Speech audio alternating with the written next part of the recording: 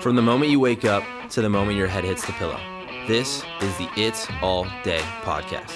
Your home for knowledge and inspiration about fitness, nutrition, and the mentality behind what it takes to be great.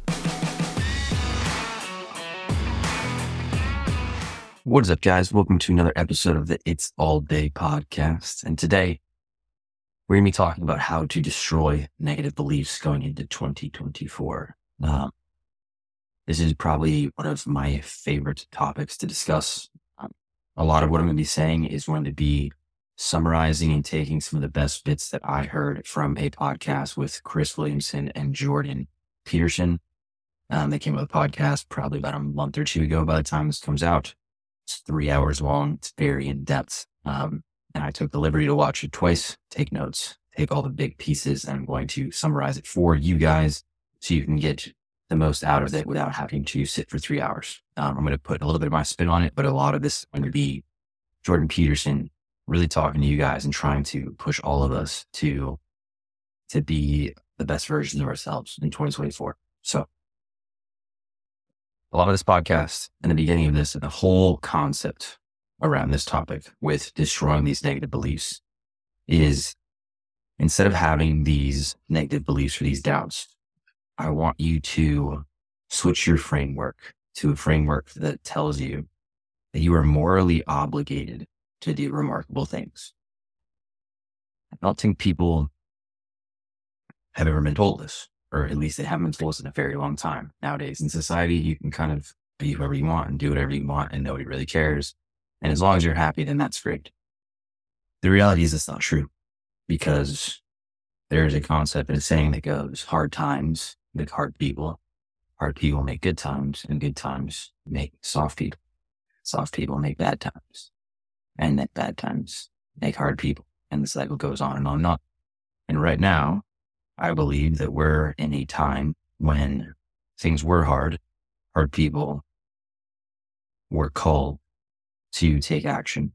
They made the world great, and the world's been great for a while. And now a lot of people are a little soft, and everyone's not doing everything they possibly could be doing. And it's causing a lot of the chaos that we see in today's society, because a lot of us are not picking up our own personal responsibilities because we don't think it matters.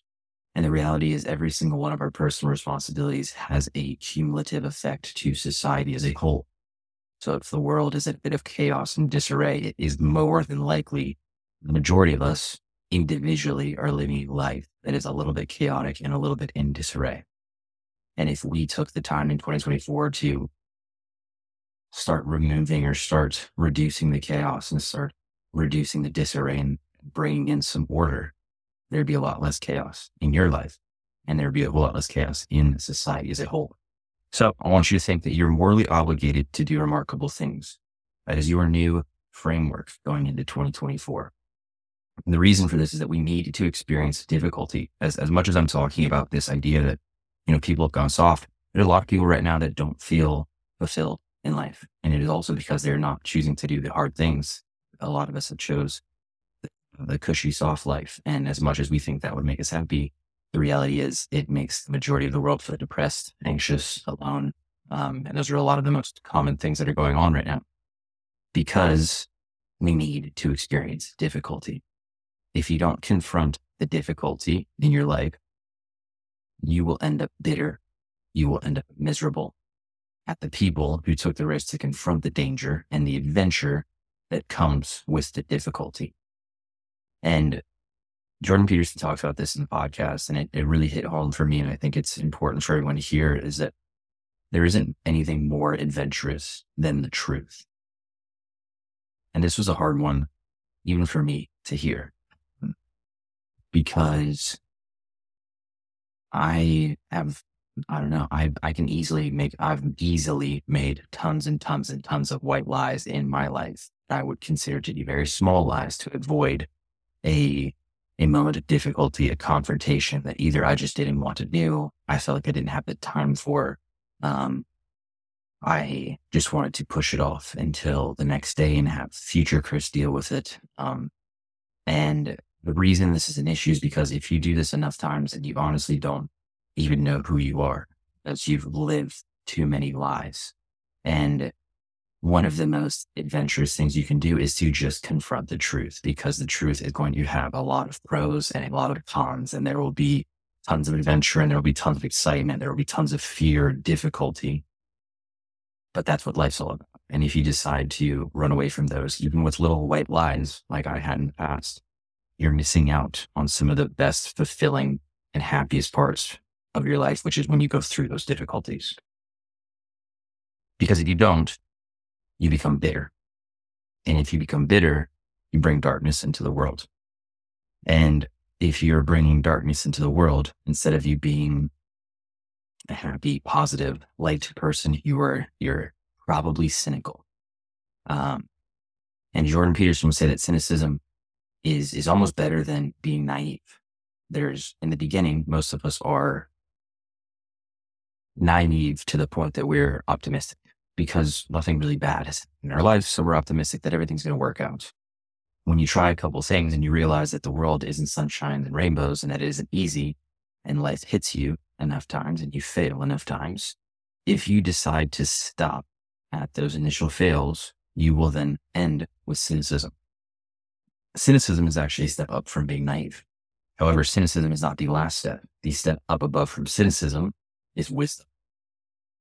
And if you can continue to push through the failures and continue to experience the difficulties in life instead of running away from them, you will become wise and have wisdom through the struggle. This is why we appreciate so many older folks who've gone through so many tough times, and they give us these little bits of wisdom. You know, they wait because you can tell they've gone through something. And Jordan would argue, and he would challenge all of you, and I would challenge all of you. If you're out there and you feel like you're pretty cynical towards the world, he says that cynics don't get cynical about their own cynicism, and they should start becoming cynical about the fact that they are cynical themselves. If you're someone who's so cynical and negative towards the world, what makes you so smart? What makes you think you know all the right answers all the time? How does your cynicism let you off the hook? How many times have you seen somebody who is a little bit negative towards the world? Whenever you give them a challenge, they always have an excuse as to why it's not going to work, why it can't happen. And that is their cynicism letting them get off the hook. It isn't them actually being cynical. It's actually them being afraid. So if you find yourself being cynical towards things, it might be because you haven't actually confronted whatever's going on, and you got stuck in cynicism, and you need to continue to fail until you get to the point of accomplishment and wisdom. What happens if you continually stay cynical? You will end up retreating into this delusion that is called the inner citadel. So the inner citadel is a concept from Isaiah Berlin, a theorist and a philosopher. And I have a bit from his book, The Retreat to the Inner Citadel. The doctrine that maintains that what I cannot have, I must teach myself not to desire. That a desire eliminated or successfully resisted is as good as a desire satisfied, is a sublime, but it seems to me unmistakable form of the doctrine of sour grapes. What I cannot be sure of, I cannot truly want. This makes it dear, while the definition of negative liberty as the ability to do what one wishes, which is, in effect, the definition adopted by Mill, will not do. If I find that I'm able to do little or nothing of what I wish, I need only contract or extinguish my wishes, and I am made free. Ascetic self-denial may be a source of integrity or serenity and spiritual strength, but it is difficult to see how it can be called an enlargement of liberty. If I save myself from an adversary by retreating indoors and locking every entrance and exit, I may remain freer than if I had been captured by him. But am I freer than if I had defeated or captured him? So this concept, put simply, is that if you can't reach a goal, you start to delude yourself into thinking that you, quote unquote, don't need it. I see this all the time as a coach, helping people with their fitness and their health. Somebody might try, and if they fail, they'll say, you know what? Being in shape isn't for me. Getting strong isn't for me. Getting fast isn't for me. Fixing my knee isn't for me. And they will tell themselves that the goal they first originally wanted isn't actually worth it. And if they do that, they get to retreat to this inner citadel where everything's okay. They haven't necessarily failed, but the reality is you might think that you retreating to this inner citadel is keeping you safe. But you can ask yourself the question, am I more free by retreating into this inner citadel than if I would have went out and failed? If you ask me, even if you went out and failed, you could always retreat back. At least you say you try. And most things, and here's the thing that Jordan would tell, and now what I would tell all of you, most things in this day and age are doable. You just have to break them down into a small enough bit that you can actually win. Most of us try and make the goal too big, and we don't put enough effort in because we make a huge goal, but a very small priority. Instead of making a very small priority, a very small goal, a very big priority. So instead of telling yourself you don't need these things, we have to start looking at where do we need improvement? Where do we actually need improvement? One of the hardest things you can do is ask, what errors did you make in something that was 95% not your fault? And still ask, what was the 5% that was within my control that I could fix? Because that's the only 5% that actually matters. And this is what God means when he says, knock and he shall answer, ask and ye shall receive. But what Jordan would tell you is that you have to want to know the answer. If you sit on your bed, Jordan has said this a million times, if you sit on your bed and you ask yourself, what ridiculously stupid things am I doing right now in my life that I know are not improving my life, that I know I would change, that I know that I could change? And if you actually ask that question, you will get so many answers of things you can actually do right now. And the advantage of this is that you can find your blind spots. So many people maybe don't want to do this because they hear this and go, Chris, I don't want to find out where I'm weak. I don't want to find out my blind spots. I don't want to be exposed. It's embarrassing. It's scary. It's more embarrassing and more scary for you to never find them out and to get old and to always have your blind spots versus friends who you knew had blind spots and you've seen them over the years take the necessary action to fill those gaps. Because you look at them and you go, damn, they did all the work and I hid. That's not good. The reason you confess your sins in church is because you want to find out where you're insufficient. And it's painful. All of this is hard. I will tell you, I've done this for 8 years. And for 8 years, I've continually found things that I need a lot of work on. I have things that I've failed in for years, made the same mistake over and over and over and over again. And my mentor and I have talked about it. And he says, you will continue to make that mistake until you learn the lesson. But if you don't keep trying to learn the lesson, you will be stuck in this hell where you're continually failing. And that is more painful than just going through the work. And when it comes to going through the work, what this really means is you have to ask stupid questions. And Jordan will say, you should always ask a stupid question. And that doesn't mean a stupid question like you weren't listening type of question. That means the question that sounds stupid, but once you get the answer, you can actually progress forward. And the reason you don't ask the question that you think is stupid is because you're afraid everyone's going to think you're stupid. When in reality, everyone is afraid to ask that exact same stupid question, which is why nobody takes a step forward. I did this. I had a business finance class in college. And if you guys don't know, math was not my strong suit. Failed intermediate algebra my first semester in college and passed the second semester. And then I failed college algebra sophomore first semester and passed the next one. And in all of my steps through math, I barely made it through. So by the time I got to this business statistics class, this lady said, you should have a base of math knowledge to where we can just take all that and just immediately go into statistics. And I had none of this base.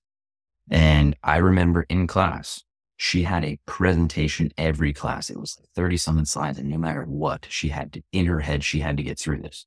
And this is where I always got really mad with teachers, was she would be teaching something and I would have no idea what's going on. And I knew we had a test and I was doing bad into class. And I got to the point where I said, you know what? I don't care if this is a stupid question, but I would raise my hand in class and I would ask her, I'd go, hey, Mrs. Susan, whatever. I don't know what the heck we're talking about. I need you to back it all the way up because I'm confused at like slide 2 and you're on 14. And she would get all flustered and go, like, we really got to keep going. I got to get through all 30 slides. We don't really have time for this. I go, no. I'm paying for this class. And it was some stupid. But the reality is I'm not the only one in this class that doesn't know what the heck is going on. I'm just the only one who will say something. And I remember specifically after asking this question, so many people have been like, dude, thank you, because I had no idea what the heck's going on. So if you ever are worried about asking a stupid question, the reality is everyone else is probably also thinking the same thing. So if you were brave enough to ask a stupid question enough times, you will no longer have to ask the stupid question because you will learn. And once you learn, you can actually take action. And this is where you can actually meet fulfillment, where you can accomplish your goals. And this is where a lot of the biggest struggles is happiness and fulfillment. There's not a lot of it right now because people aren't doing the difficult things. And the reality is happiness sits in the gap between your expectations of what you think life should turn out to be and the reality of what it actually is. And the problem is that a lot of people have very high standards and they never reach happiness because they never meet the expectations based on what's going on in their reality. And it's great to have high expectations, but if you make the expectations too high, then the dragon becomes too big. And as a result, you never actually confront the dragon and you never defeat it. So what you have to do is you have to scale the dragon down to the proper size, to the size that you're willing to take action, where you're willing to confront the dragon, where you're willing to beat it. And that might be the most minuscule, tiny step. However, when it comes to growth is exponential. So people think that this is a linear line, that this is just slowly progressing up. When the reality is when you start taking action, you start getting wins. And as you get wins, those wins compound on each other and the wins become exponential. And this curve goes from a slight increase to a dramatic upward slope. And it's exponential. So momentum is important and it matters. So it's important to make big goals small enough so you can build momentum to start building these compounding wins. However, if you decide not to confront the dragon, if you decide to just stay there, then that same line that was gradually going up and then exponentially up will do the same in the inverse. It will gradually go down and then it will exponentially drop off a cliff. So if you decide not to confront this dragon, you will end up cynical. You will end up bitter and you will bring more darkness into this world instead of light. That is how important it is when I say you are morally obligated to do remarkable things. This concept, this principle about exponential growth or decline is the Matthew principle. In this podcast, Chris Williams comes in and he talks about how when he speaks with a lot of people, he tells them all that your comparison group is wrong. Your best comparison is you yesterday. Are you better than that version of yourself? Because a lot of people out there are trying to compare themselves to every single person they see on the internet. We have so much access to philosophers, to speakers, to Jordan Peterson and Chris Williamson, just like I'm speaking to you guys about now. People that have been in the game for decades. You look at bodybuilders, if you're trying to work on your fitness, who've been doing this thing for decades, and you're in the gym for the first time, and you're comparing yourself to them, wondering why you aren't growing as fast as them. And you don't see the decades of work that was put into it. Maybe you're in real estate and the head person in your office is a bajillionaire, making so much money you can't even believe it. And you're in the game for the first year and you can barely get a sale and you're wondering why it isn't happening for you. And you don't realize that he's been in the game for a decade and he's probably heard 5,000 plus no's while you've maybe heard 50 in your first year. These are just things we don't see. And the reality is, the person isn't you. That person has a completely different life than you. They have a completely different upbringing than you. They have completely different circumstances. So they're the wrong comparison. They're the wrong person to compare yourself to. Everyone is. The only person you should be comparing yourself to is you yesterday. And if you were a little bit better than the version of you yesterday, you are on your way to really hitting that exponential growth curve when everything starts getting really good. But the only way you do that is if you start confronting the difficulty in today's life. There's something that you want to change. And it's been calling out to all of you for a while now. maybe you're being called to make this year all about your health and your fitness. That called to me when I really decided that it was time to make a change. And the reality is for me, and maybe it is for you too, when I was first called to get in shape, it was more than just getting in shape. It was being strong so that people felt like they couldn't come after me. I wasn't necessarily bullied or anything when I was a kid, but I could have been an easy target because I wasn't threatening. So getting stronger and getting bigger allowed me to protect myself from criticism or ridicule or bullying or anything, just jabs in general.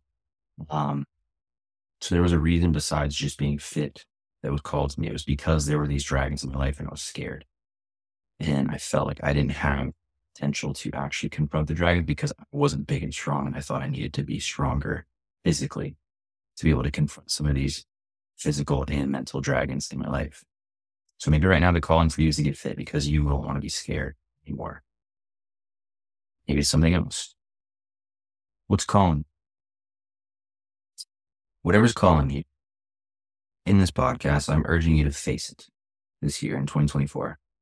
And even if it's the hardest year of your life, you'll be better off if you went through that hell than if you stayed in your inner citadel, becoming more cynical, bringing more darkness into the world instead of the light that you have by going through the difficulties necessary to be remarkable and do remarkable things in this world.